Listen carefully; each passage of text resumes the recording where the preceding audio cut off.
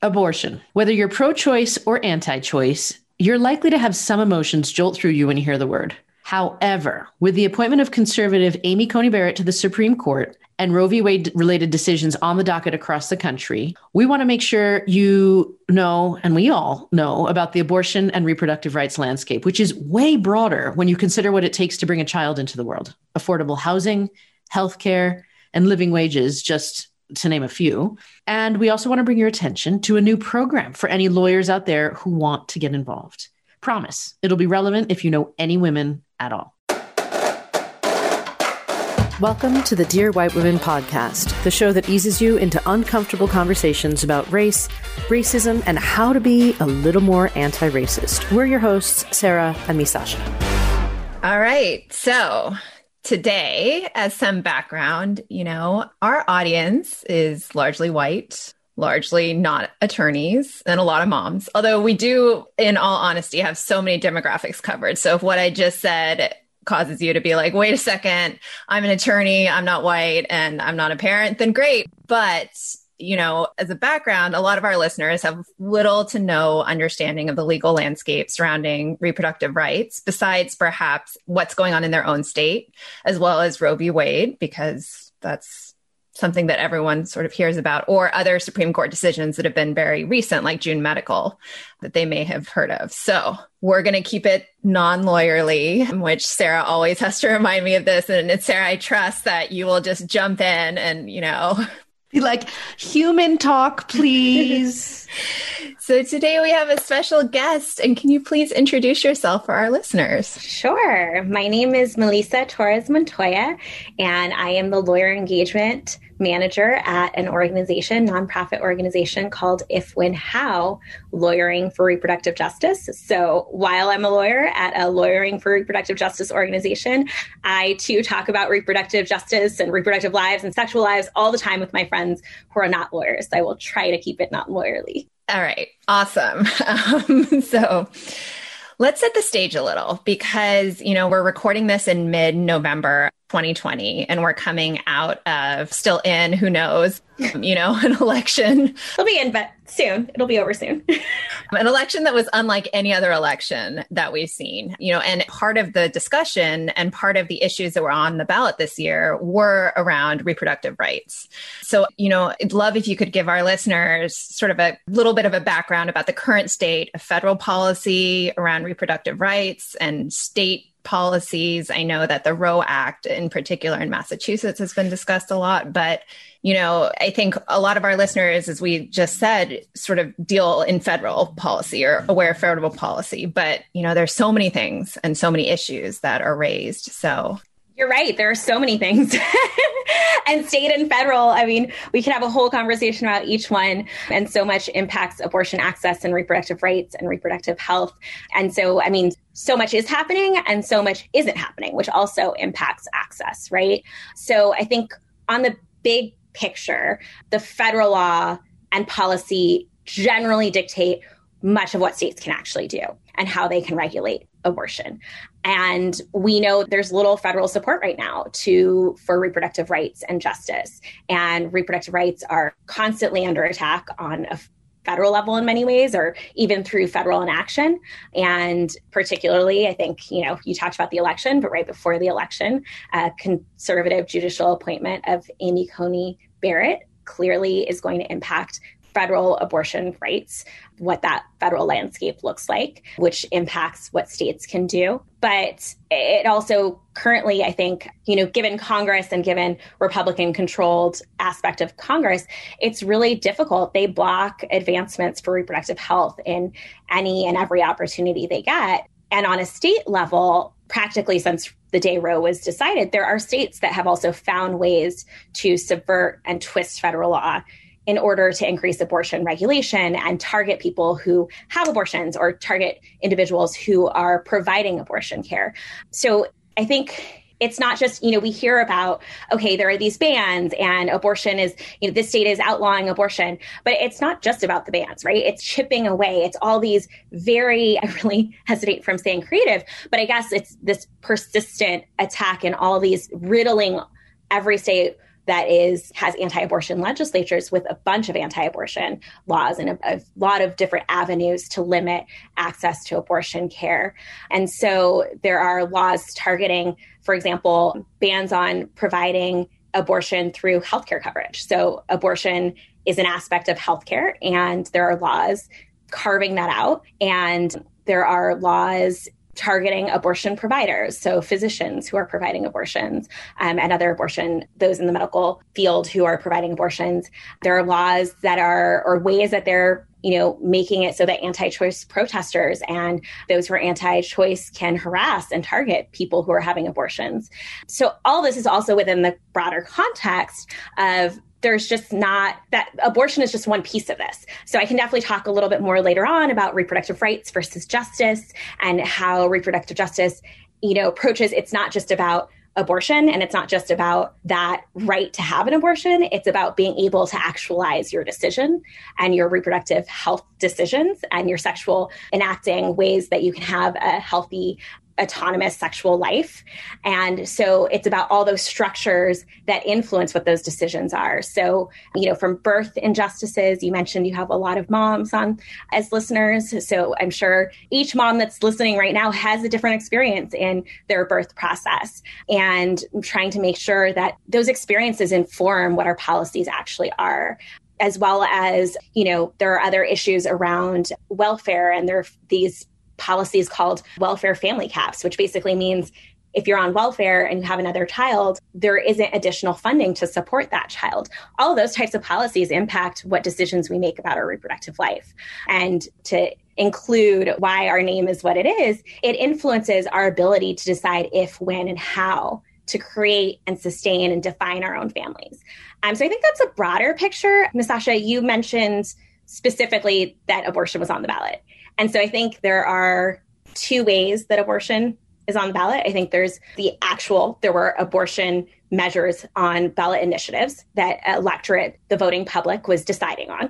And then there's the way that we elect our public officials, all the way from the president, which has implications around abortion, around reproductive justice, about reproductive rights, and about those societal structures that can help enable us to make our decisions. But there were two, if you'd like me to chat about that, the ballot initiative process is a longstanding tactic. I started voting in California in 2003, and in California, in basically my college career, I voted on abortion 3 times. And in particular, back then, there was an initiative to limit access to abortion for young people, to require notification or consent for parents. And, even though I'm throwing it back 15 years, the state legislature in Florida last year just passed a law that now requires young people to gain both consent from their parent and notification. And if they don't have that option, then they have to rely on the legal system. They have to go to a judge and have the judge decide whether they're mature enough to make their decision around their reproductive lives. So that's actually not my topic, but I would definitely encourage your listeners to check out. That's something that we work on at If, When, How. And there's information at our website more about what the judicial bypass process is like. And if you do have a listener who's an attorney in their state, that's a way that they can definitely jump in. But this most recent election, the 2 amendments or 2 ballot initiatives that were about abortion, one was specifically in Louisiana saying abortion is not a right. It is. I want to also be clear for your listeners, it is not outlawed in any state right now. Access is a different thing, but it is not outlawed. That's really, these laws are being passed with the idea of overturning Roe. But in Colorado, it was more of a restriction. And I bring those 2 up because in Louisiana, around 60% of people voted to pass it. In Colorado, around 58%, again, around 60% voted to reject it. So it kind of reflects what I think we've all been talking about this election, is that polarization between states, right? That like Colorado is like 60% no, and Louisiana is 60% yes. But if we look back 2 years ago, we see that in West Virginia and in Alabama, both southern states, both who passed not just, laws around abortion, constitutional amendments. And there's a difference between how they passed it. Like Alabama, 60%, and I think over 60%, similar to Louisiana. And in West Virginia, it was 52%. So I think that shows that mobilization, it matters. Getting involved, it's effective. And so that's why at If, When, How, we're building up a group of lawyers who can get involved. And we might not be able to be in every single decision-making point, but we can bring our lived experiences. And I think it's important for listeners, regardless of whether you're a lawyer, to get involved on a local level, because, those are ballot initiatives, but the election also impacted what our state legislatures look like and how we can pass laws that have to do with pregnancy protection or affordable wages or housing, which is so important right now in the middle of the pandemic. I mean, it's always important, but we're all really aware of how important things like affordable housing impact our lives and definitely our reproductive lives. I think one of the things you pointed out, first of all, I'm in Colorado, so I was like, I am very familiar with that particular restriction that was rejected by the voters. But I think it's so easy when we're talking about things like law or we're talking about these policies to live in our heads and imagine this word abortion and live in the rhetoric. But when you told that story right now about the Florida situation that was reflected, that just passed, I mean, I'm picturing a 16-year-old girl who got pregnant and whose parents are absolutely against abortion, but she does not want to have this child because maybe she was attacked and raped or whatever. It's an unwanted pregnancy, but now she has to go to a judge to explain why she doesn't want to. Imagine if this is your child having to go through this, and then time is ticking, and then all of a sudden it becomes a, quote, late-term abortion because it passes this time while the justice system is slowly making. I mean, this is a human being's entire future we're talking about. We're not talking about this stuff just in esoteric ways. Absolutely. I think that's a huge thing for me is that we often, right now around election, we think of strategies, right? That's the ballot initiatives. They're long-term strategies. That was 15 years ago. And then all of a sudden you see it in the Florida state legislature and it impacts people's lives, right? And I would say those are the extreme cases, right? This is a situation, but a 16-year-old, regardless of what their relationship with their parents is like, right? Like a lot of them do talk to their parents, but we should all be able to make decisions about our reproductive lives. And you're right, like the word abortion comes up, but in reproductive justice, I'm thinking of just like, what is your experience being pregnant in the workplace, right? Like, how are there different ways that we can make that experience smoother for everyone? And what are different ways? What's your experience going to a doctor for HPV screening, right? Like, have you had a nurse who stigmatizes the idea that you're like, hey, I want STI screening, give me the full panel, right? That nurse might say something about like, well, what kind of relationship are you in? How can we make sure that there are policies and practices where we just destigmatize? It's always interesting when we talk about reproductive rights and reproductive health, where we're talking about it in these very legal terms. And it's like, it's connected to sex, right? Like we all should be able to make decisions at each point. These are decisions we're making every single day. How can we make sure that there are policies that we start to do culture shift and we start to talk about it in a way where we feel comfortable, not just like whispering at tables with our best friends. So yeah, you're definitely right, Sarah. There's an actual experience that someone is going through because this law has now been passed. And I think it's laws that are passed, but it's ways that we can get involved in our community. It's ways that we can work with the medical care system to make sure that someone walks through their life making those decisions with all the information they need so that they know. And in terms of like what you just said with Florida, a way that we're making sure like a lawyer can get involved by being that lawyer and making the process for that young person feel it's awful. I can't imagine going to a judge. 15, 16-year-olds aren't necessarily openly talking about their sex lives to begin with. And now having to go before a judge, potentially probably like we know the judicial system and lawyers are still 60-something% men. There are 85% white. So you're not walking into a place where it's likely that a lot of us, especially younger, feel like it's a community that understands us. And so how do we make those decisions? How do we make sure to, as lawyers, we can go in there and we can help support and learn what it's like to talk to a young person to make sure they feel agency in that process. But I think that we can also all recognize that every one of us can support abortion funds. Every one of us can go talk to our own legislators, because with that law, it means that there will be instances where a young person is going to another state, where there will be financial need to support the actual abortion, which costs usually at the very least $500.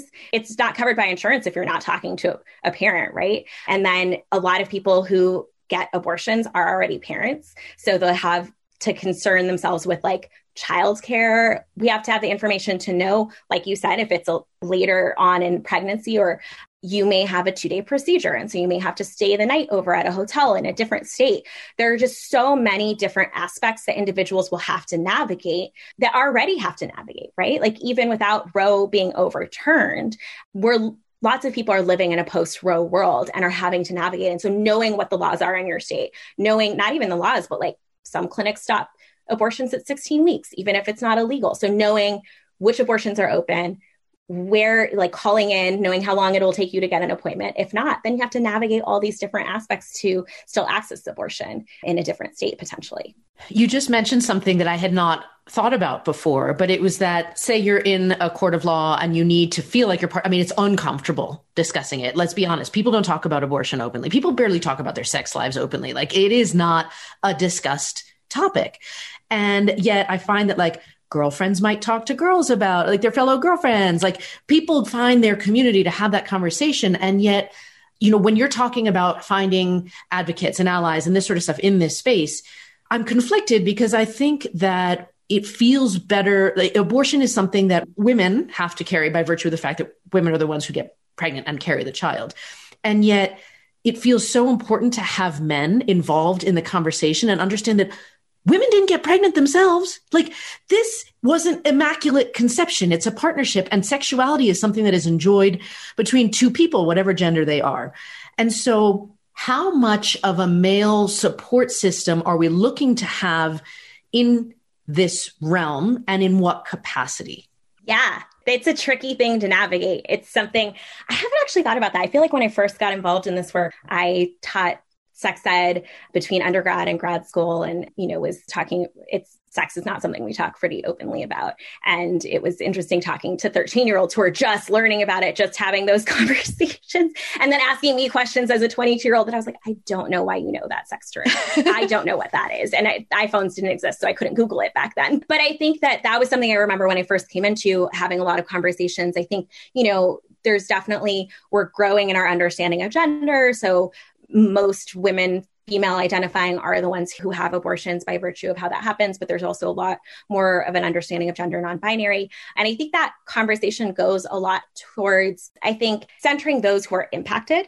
And then what is it to be an ally? And what does it mean to be a co-conspirator around something? And I think that's a broader conversation we're having in society right now in general. Like, how are these mass movements of these issues, how can we support those who are dealing with the oppressive system? I don't know that I have a good answer, but I do think that it's important that it's one, that we increase just our openness about talking about sexuality and like healthy, pleasurable. I think we're having more conversations around decision-making, around consent. These are all really important conversations, and they're not enough. I mean, I think another way is like culture shifting, but also sex education, right? Sex education, which often falls in more of a, not reproductive rights, but the reproductive health kind of outlook. I think when you start talking to younger kids about it and having them feel more comfortable. When I taught sex ed, that was always something that was frustrating for me. Was we had like a week and I was in the state of California, so I could show them how to actually put on a condom, that was included. I could let them know that at the age of 12, I believe it was, they could make their sexual health decisions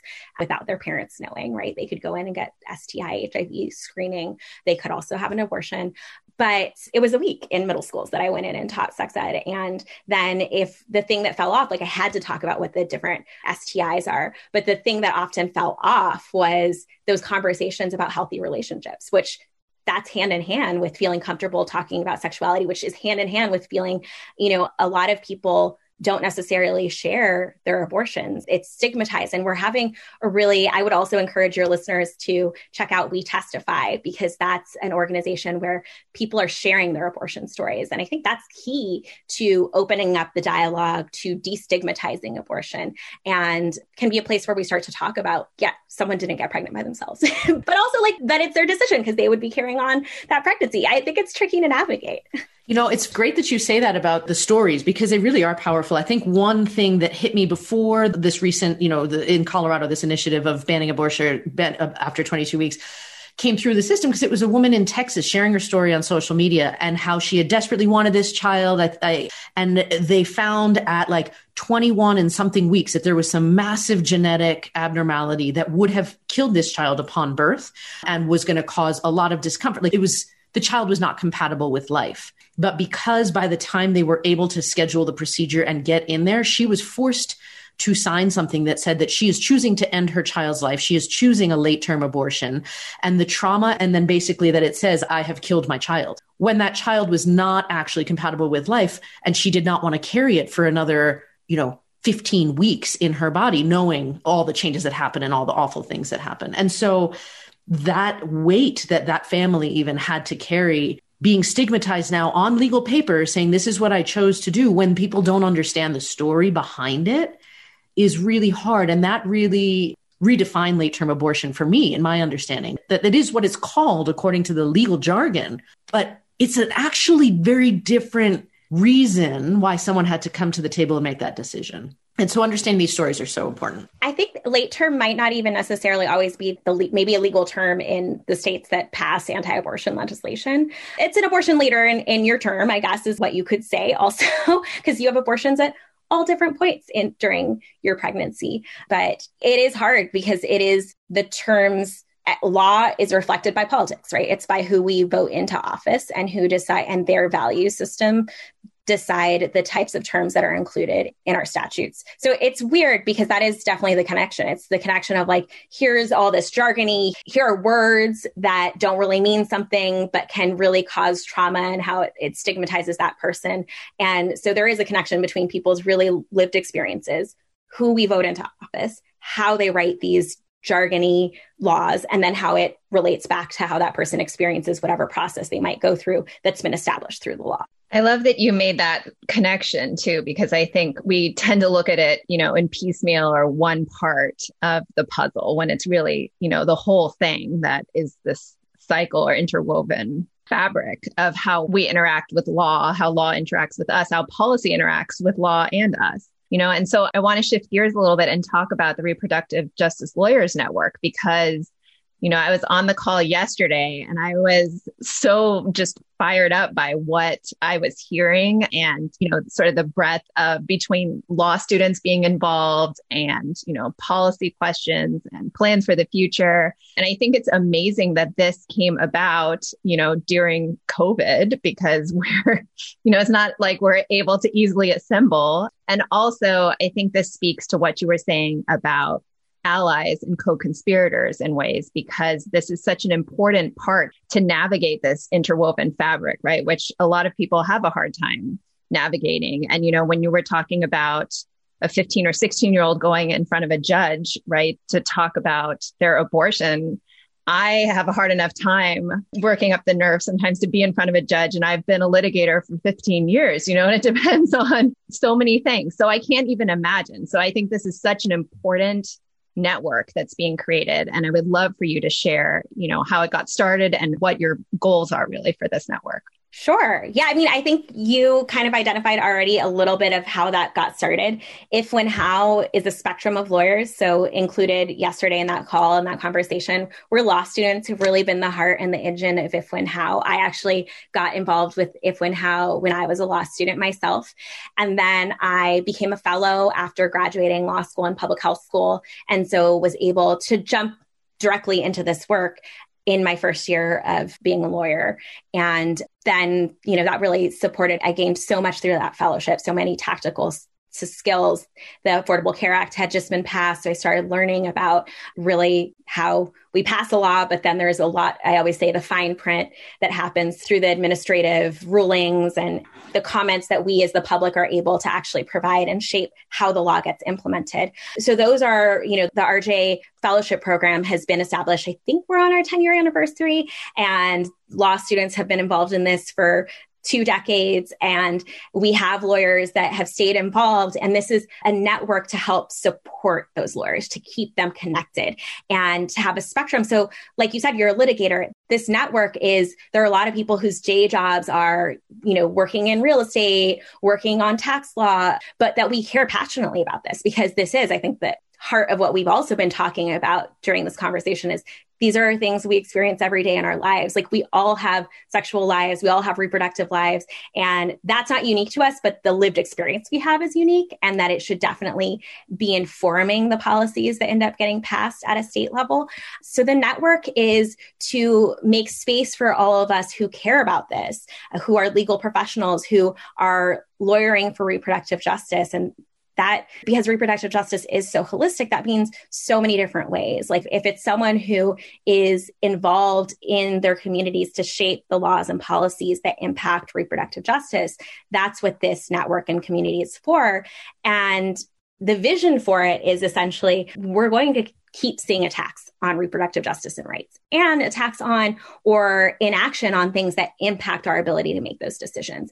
And so we want to make sure that there's a group of lawyers who are ready to go in different states. We have to be really intentional and supportive and thoughtful in how we continue to build this network up. So, we know that there are states like that are passing amendments by 60% of the electorate. And so having lawyers involved, definitely if your listeners are in the Midwest and the South, it's a hard place to do this work. And we're hoping to be able to create a community where there is a diversity of lived experience, of lawyers from different backgrounds. And this is a place where we can, for example, that piece of legislation on the ballot was in California in 2005. Like, what kind of organizing happened around it? How can we now model or take lessons learned? Obviously, we know that California or Florida are different political, I don't want to say on the different political spectrum, but they're different political environments.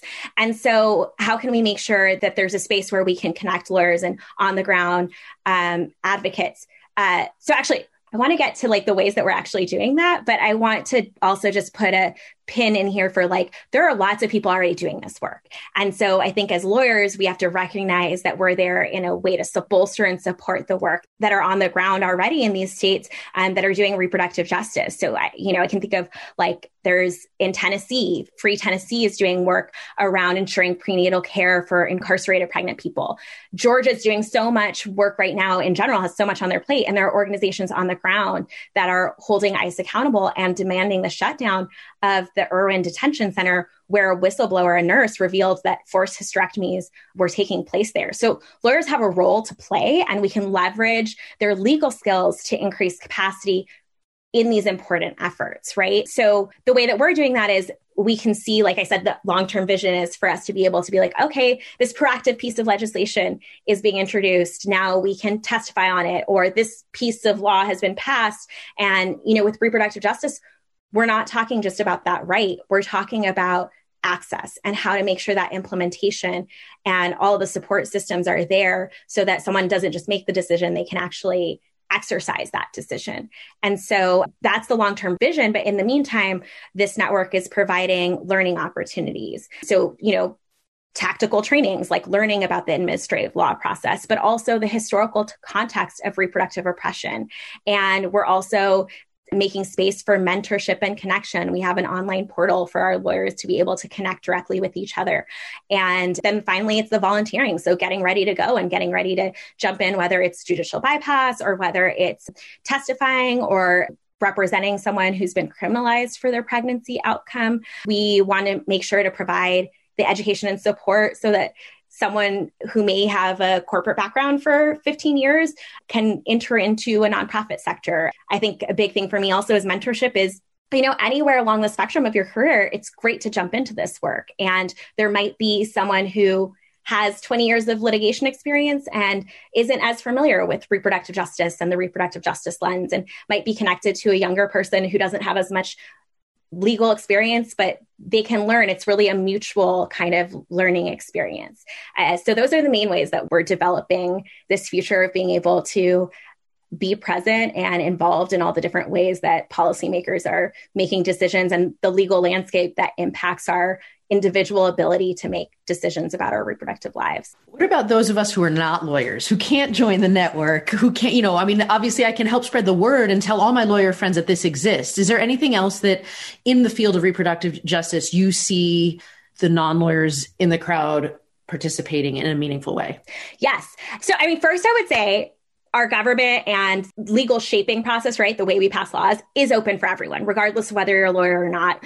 Lived experiences are lived experiences, and the way that we experience the healthcare system, different aspects of society that impact our reproductive health decisions. I want to make sure that each person knows that their voice is valued and can influence and shape the laws, right? Like you can go into your local legislative representative and talk about what your experience was like being pregnant in the workplace and how there could be measures to improve your experience.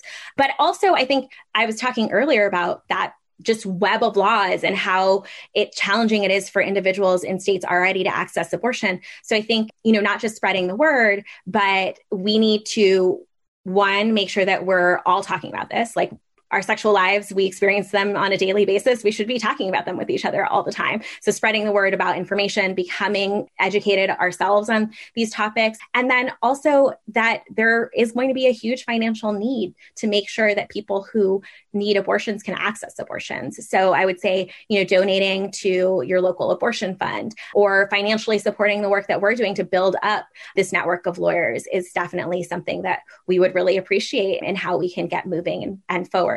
I want to say, first and foremost, every individual can get involved in the state legislative and community policies that are being passed. And then I would also say, though, there's just different levels of involvement, and that the finance, just to be clear, abortions cost $500 to $1,500 for an individual. And that's not all the cost. It's all the different practical support that someone needs. And then also, if there isn't financial support, you can volunteer for your local abortion fund, right? Like you can, instead of someone staying the night at a hotel, you can offer your home if you're in a state that does have access. Because I think that's the other thing is it's getting involved in places where we see those restrictions, but how are there ways for those of us in more progressive states to also support sort of the future of what we see around abortion access and reproductive health and justice? I love all of that. I feel like it's preparing for the doomsday scenario where basically abortion is going to be limited, right? And I've always had a difficulty. First of all, I'm a huge supporter of women having the right to choose and I think the misperception that a lot of people have is that it's a choice that some women go into lightly and are like, that's my method of birth control. And you're like, no. It's usually a devastating decision that any woman has to make. So developing that empathy and understanding of it is really important. But it feels like that is something that is going to be challenged and taken away. What, for those of us who are not following the legal landscape, are the potential threats on the horizon? Because we've talked, obviously, I hear vaguely Roe v. Wade is on the table in the Supreme Court. I hear death by 1,000 paper cuts. I hear what you're saying about some of these specific things that are not just related to abortion, but about, pregnancy care and all of these issues that people are being faced in detention centers. But specifically when it comes to abortion rights, what are the concerns specifically that we should be keeping our eyes out for? Yeah. I think you're sort of heralding back the days before 2016 when we're like, okay, here's what the Supreme Court looks like right now. And here are the different scenarios of what the future of abortion access looks like. So specifically with abortion access, I think back then we were having this conversation around death by 1,000 cuts or chipping away at abortion access. And right now, so most recently, Ms. Sasha mentioned June Medical. So the most recent Supreme Court case did actually uphold abortion access. But the Chief Justice Roberts basically said, no, this is not the legal theory at which you can chip away abortion. But here's the pathway. So unfortunately, I do think with the shifting of the court, that pathway and that future is coming closer. So what I would say, though, is you mentioned about, access has already been diminished. And I would say that there are parts of this country that live very much in a post-Roe world. Legal, but so limited, right? 2 abortion clinics in that state, or you might as well get on a Southwest flight, not during a pandemic, I guess, which makes it, we don't even have to discuss how much more challenging it is.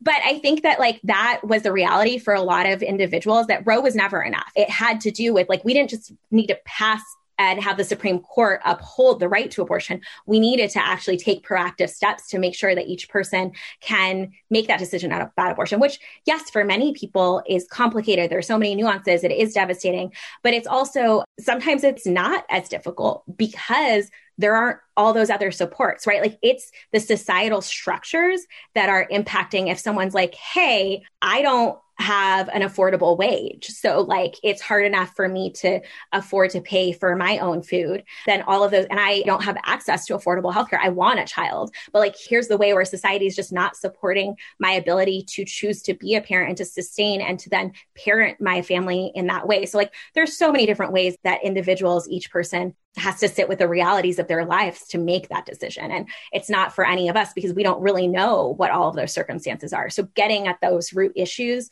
addressing those systemic barriers, I think that's really important. And it's not to deviate from the topic of abortion. It's just to say that like Roe was never enough. And so the uphill battle is that we're looking at a future. We're not just doing what reproductive justice envisions and works towards, which is here's the right. Now let's go beyond that right. Let's make it so that each person can actually actualize their decision.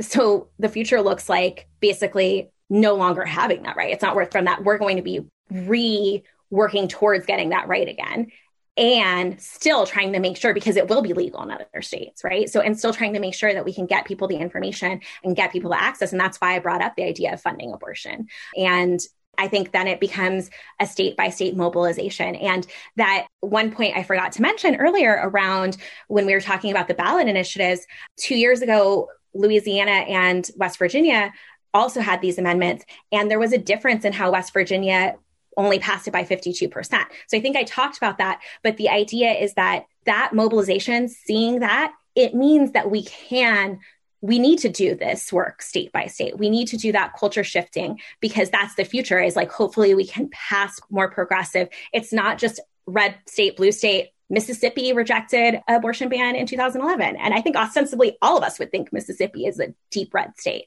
So the future feels bleak in a way when we just limit our scope to thinking about Roe v. Wade, but it means that this is why we all have to be on the ground working, because I think there is potential to keep working towards reproductive justice and access to abortion. But it is an uphill battle. I have an honest, a question about it because I got into it on social media, which I've learned not to do again, with somebody who wouldn't even hear the rest of my conversation as soon as I said, I support the right for a woman to choose an abortion. And the conversation ended, couldn't have that. I sensed a lot of aggression. How are you finding lawyers involved in the network or people who are more outspoken saying, I align myself very openly with reproductive justice? How threatening is that feeling to be out there saying, I believe in this?